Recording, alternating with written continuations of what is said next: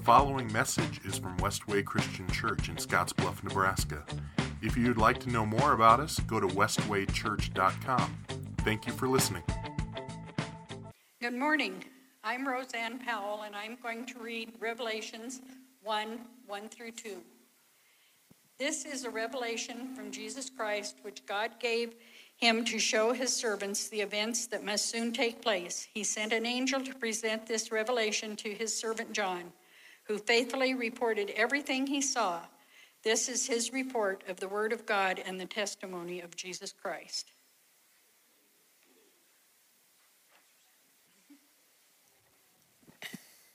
Well, good morning. You ready to talk about Revelation today? 3 of you. Perfect.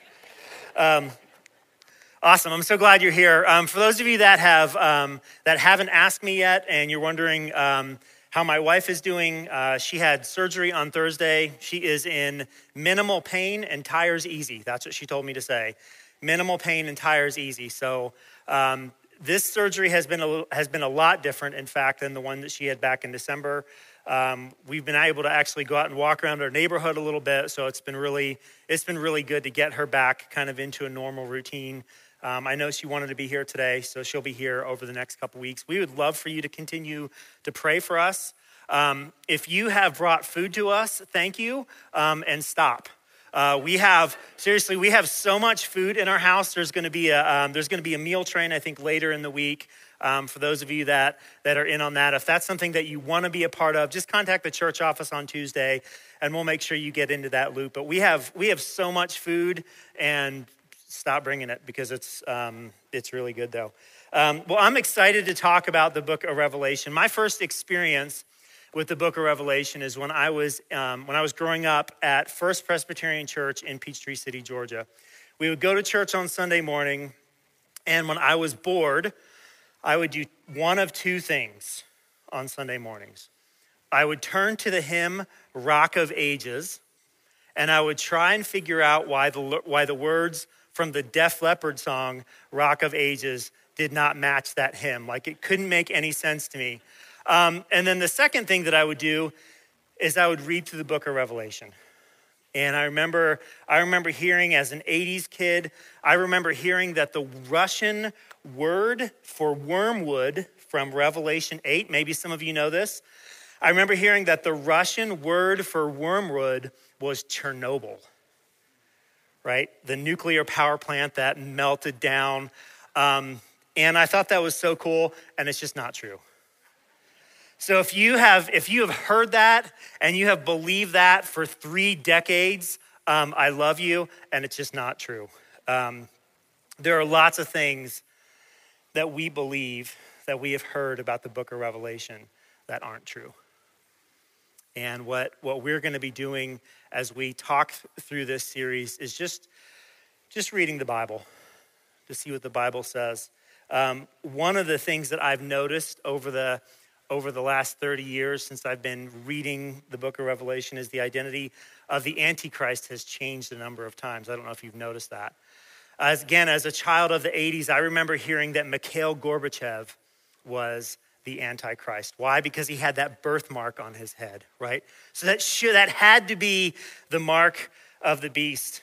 And then bringing that a little more current, right? Barack Hussein Obama was the Antichrist because he had 18 letters in his name.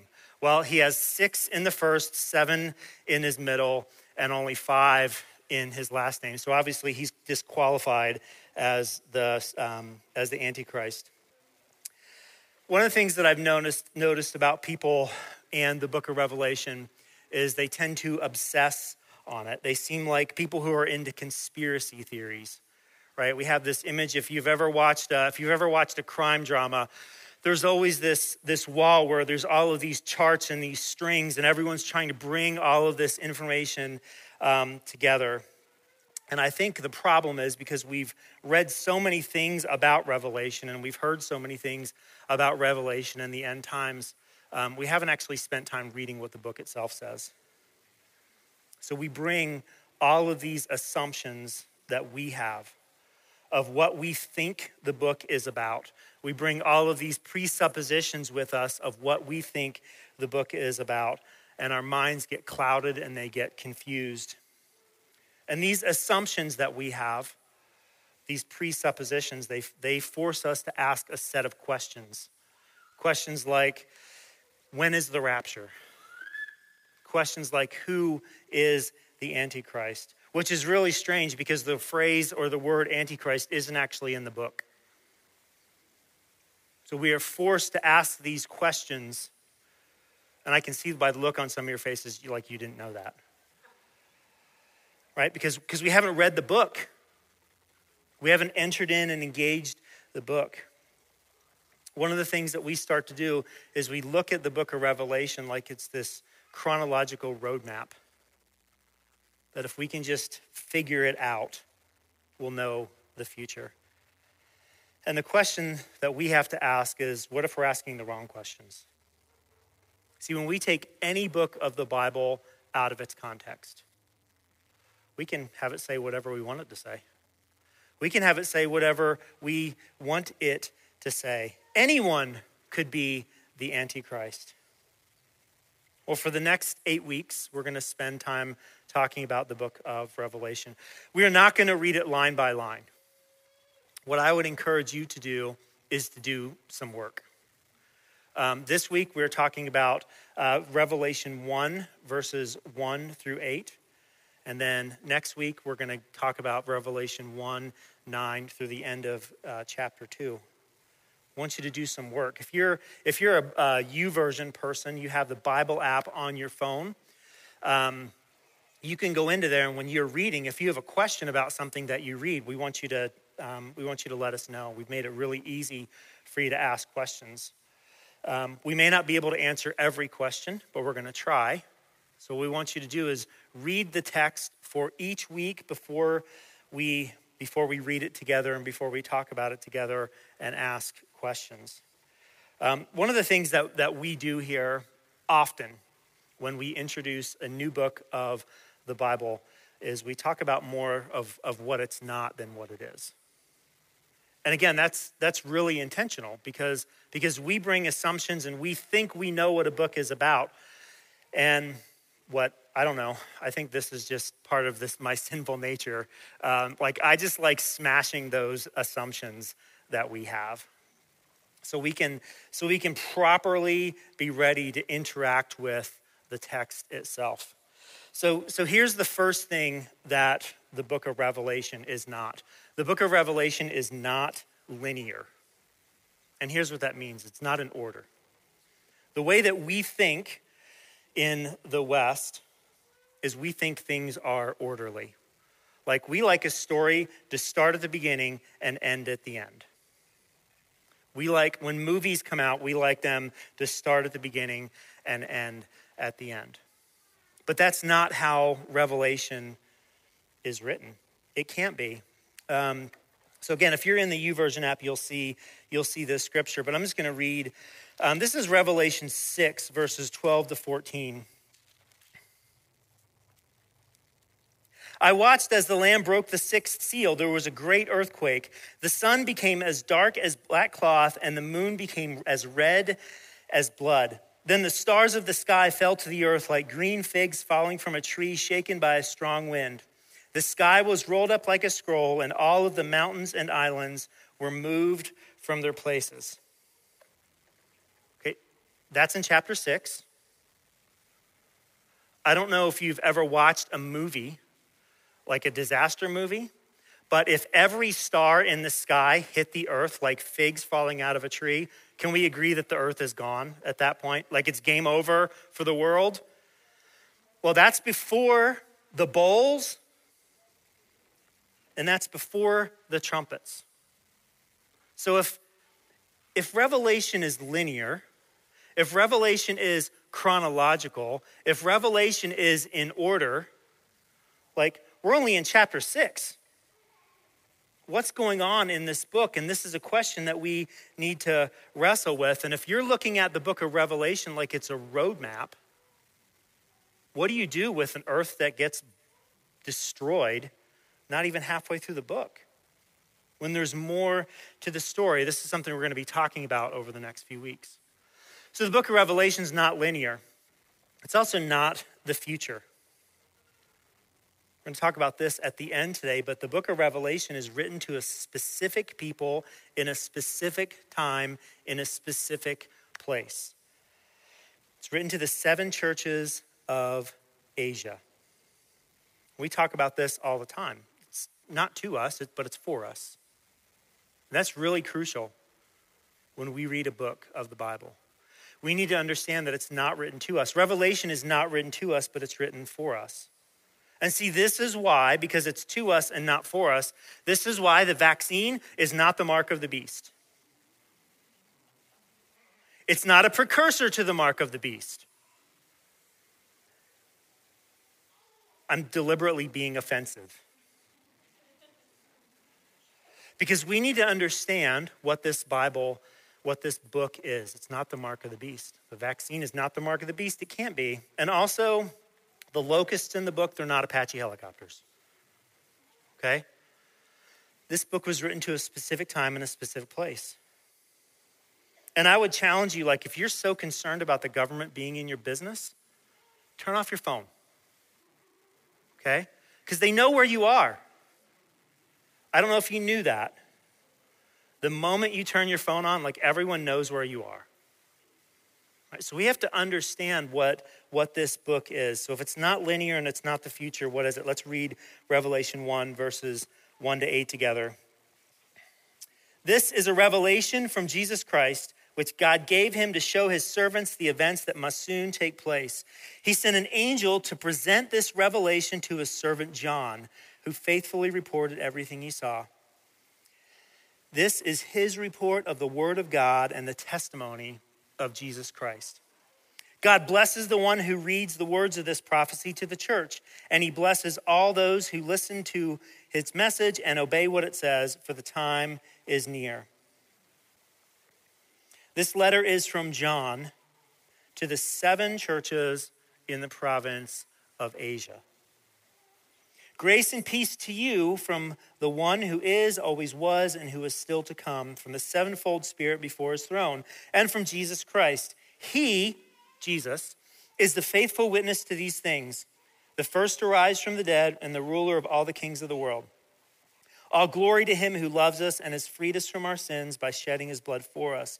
He has made us a kingdom of priests for God his Father. All glory and power to him forever and ever. Amen. Look, he comes with the clouds of heaven, and everyone will see him, even those who pierced him, and all the nations of the world will mourn for him. Yes, amen. I am the Alpha and Omega, the beginning and the end, says the Lord God. I am the one who is, who always was, and who is still to come, the Almighty One. So here's what the book of Revelation is. Revelation is an apocalyptic and prophetic letter written to the church, calling them to patiently hopeful endurance in the midst of suffering and persecution as they await the return of Christ in judgment and salvation. I want to say that again because I stumbled over my words. Revelation is an apocalyptic and prophetic letter written to the church, calling them to patiently hopeful endurance in the midst of suffering and persecution as they await the return of Christ in judgment and salvation. So let's talk about 3 things today. Revelation is apocalyptic. Like, that word immediately conjures up all kinds of things for us, right? We think of The Walking Dead. We think of Mad Max, Fury Road. Like, we think of all of these things when we hear the word apocalyptic. I saw it the other day. Apparently there was a large volcanic eruption in Africa the other day. And it said that the scene was apocalyptic. And I was like, ooh, that sounds scary. What does apocalyptic mean? Well, apocalypse is a type of Jewish literature that's filled with symbolic visions that reveal a heavenly perspective in light of its final outcome. Okay? So when we're reading the book of Revelation and we see all of these things, this is a type of literature. that the people of this day would have been familiar with, relying heavily on the visions and symbols of the Old Testament to reveal the ultimate fulfillment of God's promise to Abraham. What does that mean? Like if you read through Daniel and you read through Ezekiel and then you read through the book of Revelation, you're gonna start to see a lot of these beasts and a lot of these creatures sound very familiar. Because the language that John is using when he writes this book, with the guidance and the vision and the direction of the Holy Spirit, is he's using visions, he's using imagery that the people would be familiar with. It's just like today. When I said The Walking Dead, many of you knew what I was talking about without me having to explain it. Some of you don't know what I'm talking about, and that's okay. You're not missing anything. That show stopped being interesting about 7 seasons ago. John Walker's like, nope.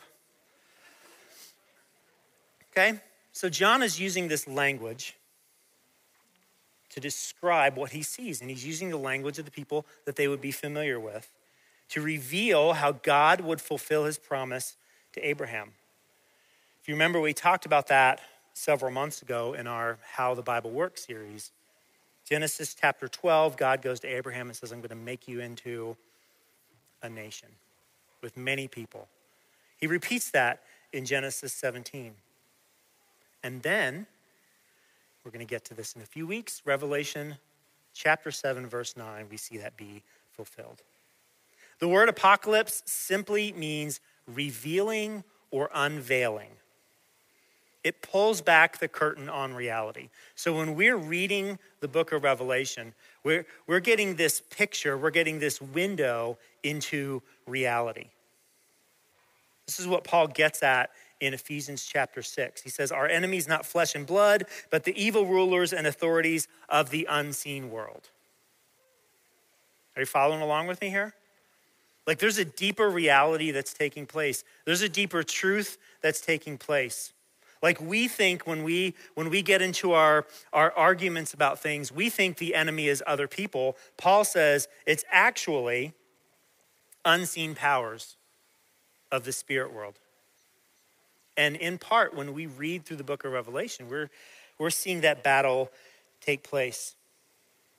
Revelation allows us to see what's behind the scenes. There are 2 stories in particular that we find in Revelation that are in other parts of the Bible. Did you know that we can read about Jesus' birth in the book of Revelation? Did you know that we can read about Jesus' death on the cross in the book of Revelation? This revelation of transcendent realities is oftentimes communicated by otherworldly beings, right? So we read angels and all of these beasts. And what Jesus is trying to do through John is he's trying to get our attention. He's trying to wake us up. He's trying to teach us something. And the only way that he can do that is by doing something flashy to draw attention to it, because we can become really bored with the Bible. We can become really bored with Scripture. We can become really bored. We have a tendency to become bored with what God is doing. What John is doing is he's trying to wake people up, to help them see all of these things, to engage all of their senses. He's trying to help them see reality. Because once they see what's really going, like what would it be like for you to see what was really going on? The next time you went to engage someone in an argument over a different political view, like I would think you might be tempted to love them rather than judge them.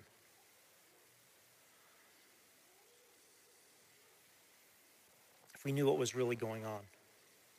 But it's only when we know these realities can the Bible be prophetic to us. So what does it mean, prophetic? In many cultures, the word prophet conjures up images of fortune tellers and future predictors, right? When we hear someone's a prophet, isn't that what we think of? Someone's going to tell us the future, but here's the thing, that's not really what happens in the Bible. Sometimes it happens, but rarely. Prophets do really three things. They're people who had a radical encounter with God, and they were sent to do three things. I'm just throwing a lot of things at you today because you thought we were going to talk about the vaccine. So we got to know what the Bible is. We have to know what revelation is. So prophets were sent to do three things. The first thing was to remind Israel of its role. So a prophet would show up in ancient Israel, and he would remind them of their role in three ways. Through accusation. This is what you're doing. Can't you see what you're doing is wrong? They would call them to repentance, or there were female prophets, would call them to repentance. And then they would announce the consequences of breaking God's law. So prophets in the Bible would accuse, call to repent, and announce the consequences. And get this, those consequences were often called the day of the Lord. See, that's why when we read the prophets, it says things like, you shouldn't be too excited about the day of the Lord. Like, it's good that he's coming, but when this happens, because of your lack of repentance, like, this is going to be judgment on you. So remind Israel of its role, to communicate how the events of their day fit into God's story. See, and if you're familiar with Revelation right now, like I've been reading Revelation a lot over the last month and a half. So as I'm studying and I'm reading, like I'm just having all of these different chapters and verses like pop into my head from the book of Revelation about God reminding the people of their role, communicating how the events of their day fit into God's story. Man, don't we need to hear that?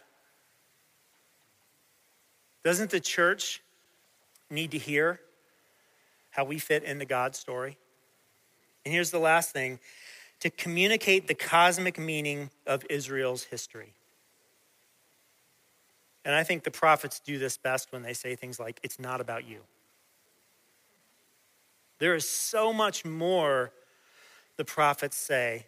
The book of Revelation says there's so much more than just what we see. Do you see how these things all start to come together? Like, we're 8 verses in. As an apocalyptic and prophetic letter, we ought to be asking questions like, who is God? What is this book telling me about who God is? What does God desire, demand of me? What have the people done wrong? What have they done well? And if you know the letters, which we're going to read next week, you know that in the letters, Jesus tells the churches, these are the things you're doing good. There's not a lot of those. And these are the things that you are doing terrible at. When are you going to wake up? Is the call to repentance, is the call to stand firm? And see, these aren't usually the kinds of questions we're asking about the book of Revelation, are they? Aren't we far more interested in reading a chapter from the book of Revelation and then immediately logging in to whatever news we follow to see how the news of the day lines up with the book? When we're reading this book, if we ask the wrong questions, we're going to get the wrong answers. We'll always get the wrong answers. And I would say that Revelation is often answering the questions that we are not asking, which is why it's so confusing, which is why it's so hard for us to understand. See, as an apocalyptic and prophetic letter, I love what Becky said. She almost had something out of my notes, which is why I told her she could say it, because it wasn't the exact same thing.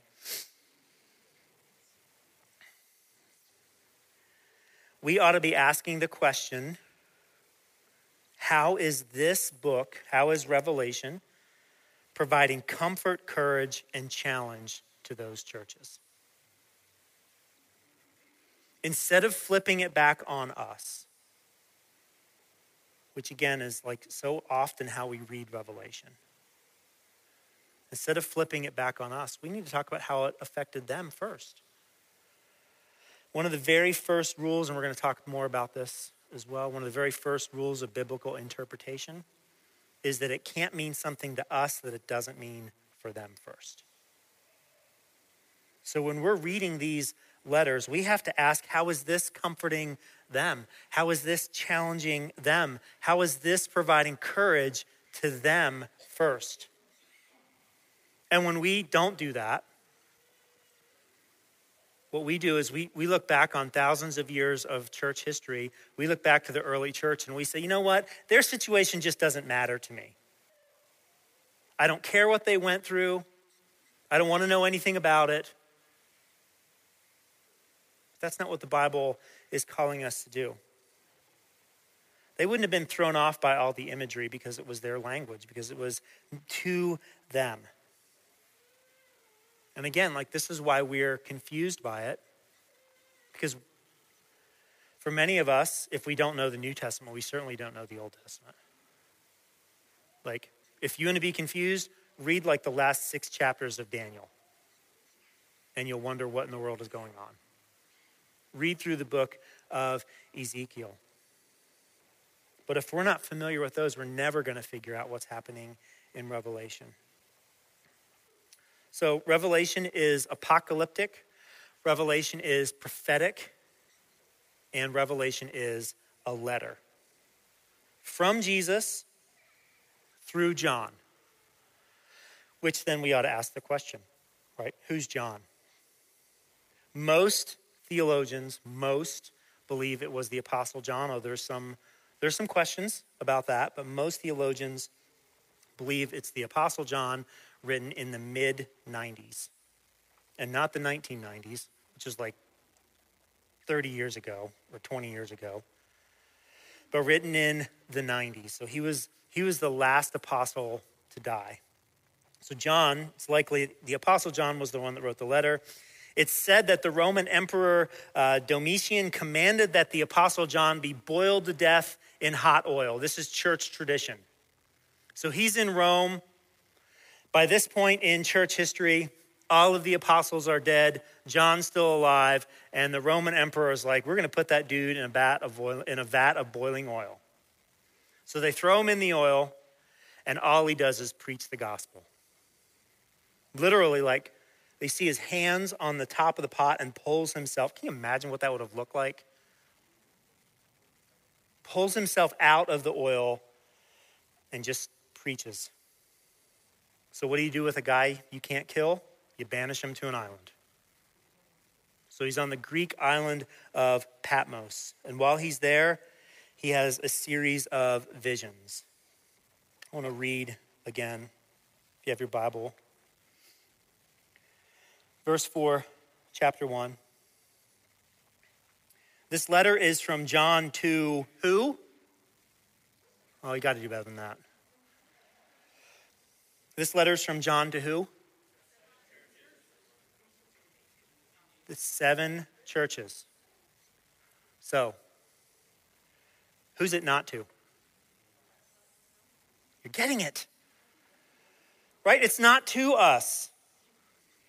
We're reading someone else's mail. Dennis, is that still a felony? Okay, still a felony. Right? We are reading someone else's mail. Again, this does not mean, do not hear me say that this has nothing for us. Because it does. It's just not to us. And we know that because Jesus said, through John, it's to the 7 churches in the province of Asia. Again, it can't mean to us what it didn't first mean to them. So when we read his letter to Thyatira next week, the woman that John writes about is not Hillary Clinton.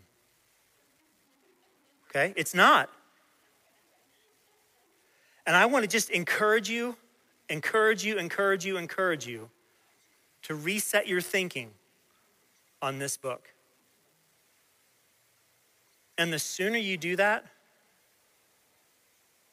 the better it's going to go for you as you read this text. One of the things that that we've talked about maybe once or twice before. There's a theologian by the name of Walter Brueggemann, and he talks about three things. He talks about orientation, disorientation, and reorientation. Okay? We all have an orientation. We all think we know what the book of Revelation is about. That's our understanding of the text. And here's what I'm going at hard at you today. I'm trying to disorient you. Right? I'm trying to disorient you. Because I want to challenge, and it's not me, it's this book. It's this letter. And then there's reorientation. So after we've been disoriented, we come to a new understanding of what the text or what something in life is about. And we do this all the time. Like, as a person who has fixed his car in the past, I think I know what's wrong with my car. That's called my orientation. And then I start digging in and I find out, well, no, really that wasn't the problem. This is my problem. That's my disorientation. Well, now what am I going to do? Right, I have to go back to AutoZone 45 times because I need a different part. And then I reorient. I know what's really wrong with my car. Why these 7 churches? Well, they were on a mail route, a circular mail route. Isn't that crazy? Like, isn't it amazing? Like, when we just dig in a minute and we understand what's going on here. We're just on a mail route. And the letters just follow the circuit. To this church, to this church, to this church, to this church, to this church. I think that one more, 7. They just go around. The Roman Empire in AD 95, Jesus obviously had not returned yet, and there was a lot of pressure on Christians to join the culture around them. Does that sound familiar? See, this is where we can start seeing how the letter's not to us, but it's for us. In our culture, there's a lot of pressure on Christians to join the prevailing culture. There was an emperor worship cult at the Roman Empire at this time of history. Domitian, the emperor, was actually called Lord and God. And those who refused to worship Lord and God faced the wrath of the people. Does that sound familiar? How people hate us for what we believe as Christians. We face their wrath. And this context and these realities ought to guide the way that we read and approach this book. What's their situation? What's happening in their churches? They were not asking when the world is going to end. My guess is, as a church, that thought never came up. When is the rapture going to happen? You weren't asking those questions. And I would submit to you that neither should we. When we read Revelation, we need to ask a different set of questions. Because when we ask the wrong question, we'll get an answer, but it's often the wrong answer. And as an apocalyptic and prophetic letter, the purpose of Revelation is to provide those churches comfort, courage, and challenge in the midst of the spiritual realities of their day. Everything we read in this is providing those things to those churches. And we ought to ask how. We ought to ask why. And what are they hoping in? The ultimate arrival of Christ. That's their hope. And when we read through, like I've already read, Becky said this, I've already read the end of the book. So I know how this whole thing works out. So if there are times where I seem just like unanxious about the current realities of the world, well, I just read the end. I don't know how it's all going to happen. Revelation paints a little picture for us, reveals a few things. That's why it's called Revelation. But we know how this ends. What would it be like if we had the same hope that they did? Beyond a correct reading of the book, we're looking for a faithful reading. That's what I want to call you to over the next 8 weeks, is a faithful reading of the book. This vision that John is communicating to us is aimed at transformation, not information. And this is so much of everything that we've talked about for so many years, and you have talked about for more than 4 years, is transformation. This book is out to transform us. I recently read an interview with William Shatner. Who knows who William Shatner is? Good, that's a good one. William Shatner. He's 90, in case you didn't know. At the end of the interview, he's asked about death. This in part was his answer. Take it easy. Nothing matters in the end. What goes up must come down. As I read that, I just thought, that is so mind-bogglingly sad, frustrating, and hopeless. That nothing matters in the end? Like, do we really believe that? That nothing matters? So, man, all of the great evils and wickedness throughout the time that man has been on this planet, like there's no judgment for that? There's no punishment for that? More importantly, there's no hope in that? See, life does have meaning, life does have purpose, and what Apocalypse, what the book of Revelation is telling us is that things are not what they seem. There is more. And that's how we're going to spend our time in the next 8 weeks, is talking about that more. What's really happening around us? What aren't we seeing? And how can we have hope in the midst of life? Let's pray. God, I'm thankful for your word. I pray that as we read and study your word, we continue to read and study your word, that we would see the hope that's found in Jesus. That we would place our trust in him alone. Not in whether or not we can figure out what's going to happen next, but that we would learn to trust in you. Because revelation is ultimately a revelation of you. It's in your son's name we pray. Amen.